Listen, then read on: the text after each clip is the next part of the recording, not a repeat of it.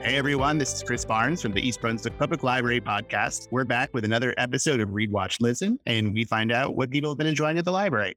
Today's special guest is Assistant Director here at East Brunswick Public Library. His name is Mike Babish. He's an all-around swell guy, a coffee aficionado. How else can I describe you? That's a good question. I never thought about it that way. Purveyor of fine microbrews? I have no idea. Mike is very interesting. We have crossed paths several times over the last 2 decades in library land. And Mike is always good for a good story, a good dad joke, and a good book recommendation. So thank you for agreeing to be on our podcast today. Before we get started, I just want to say that it's a joy to finally be on the air with you live. It's like getting two pillars of the EBPL broadcasting community together. It's like a super group, like the Traveling Wilburys or Voltron. Points for the Voltron reference. Okay, so the first part of Read, Watch, Listen is reading. Mike, what have you read lately? Okay, so Chris, as you know, I'm the father of 2 young children. I have a 5-year-old boy and a 2-year-old boy. So I hate to say it, but I've become kind of illiterate over the past 5 years and don't read for grownups anymore. Although I have a few that I have read, but it's been mostly kids' books. I read my kids 3 stories at bedtime each. So I'm much more versed in children's literature than I ever anticipated I would be. Are there any popular titles in the Babish household that the little ones like to hear at bed? Yes. So the one that's currently in heavy rotation is a book called 10 Fat Turkeys. It's a pretty amazing tale of 10 turkeys that get onto a fence and each one of them do something crazy on said fence and end up falling off. And spoiler alert to our listeners, but at the very end, the fence itself had too much and it ends up falling apart. So that is being appreciated by both boys right now. Another book that we got for my oldest at the start of the pandemic that's also sees heavy rotation is called Nobody Hugs a Cactus.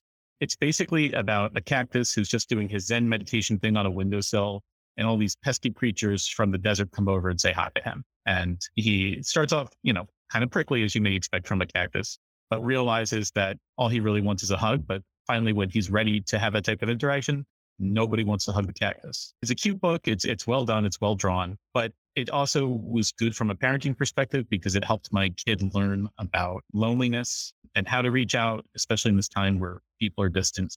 So it's worked out pretty well. Also, too, both of my kids are big motion and movement kids. Anything that has to do with a truck is good. Dynatrucks, a series by Chris Gall, is very popular in the household with both kids. Revenge of the Dynatrucks follow-up is a good book as well. And of course, the landmark Good Night construction site. So those are the ones that often see play during our bedtime routines.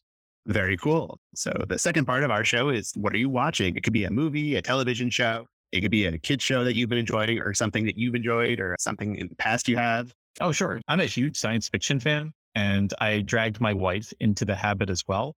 We just finished rewatching season 3 of Star Trek Discovery, which is a newer Star Trek series that was put out on what was CBS All Access and is now Paramount Plus, but it is available on DVD and Blu-ray now. So we rewatched that and we just started season 4 of that as well.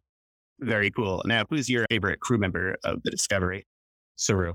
I've seen the first 2 seasons. I know I'm behind, but I'm behind on everything. So in 4 years, I'll be caught up once the show has its spectacular finale. But he's a pretty cool character. I like the episode where they go into his people and his whole backstory about the hiding and being basically a whole culture that is based on being brave for another alien race at all times. And it's just a different outlook, a little grim, but it's a pretty cool story of watching him grow. So yeah, whenever Star Trek prequels would introduce a new race that supposedly existed for time immemorial, but you never saw before, it always felt a little astroturfy to me, but they handled the Kelpians very, very well. And you're right. The whole Prey dynamic, I think, was a really unique one. And plus, he's just a cool character, well acted, and adds a dimension to that show that I think would have lacked otherwise. Yeah. Oh, and even with his visual design, because I know they have a budget and there's only so much that you can create, but they do such a good job of making him visually different from all the other humanoids and other aliens that we've seen in Star Trek for the last, 50, 60 years. Mm-hmm. Like his size is different, just his mannerisms, his posture.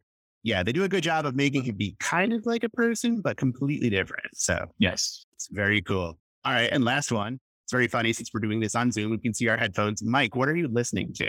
Now I'm listening to your dulcet tones. But other than that, it's weird. So the music app that I use in my personal life is YouTube Music, which probably isn't the best one that's out there, but it's just something I glommed onto because I have a Pixel phone and it was there.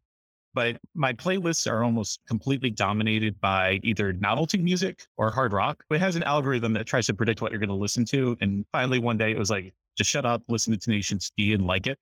And it's like all it picks for me anymore. I gotta admit, it's pretty accurate. It's kind of rare to blend the two genres, but they do a pretty decent job.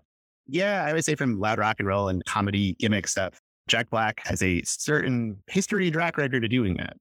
That wraps it up for Read, Watch, Listen. If you look in the comments section on this, we'll have links to everything Mike's been enjoying so you can find it at the library. This episode was produced by Melissa Hosick. You can listen to previous episodes of the show online on Spotify or Anchor.fm. Check out the rest of our podcasts. We hope to see you at the library very soon. And for more information about what's going on at your favorite public library, visit us online at www.ebpl.org. Thanks.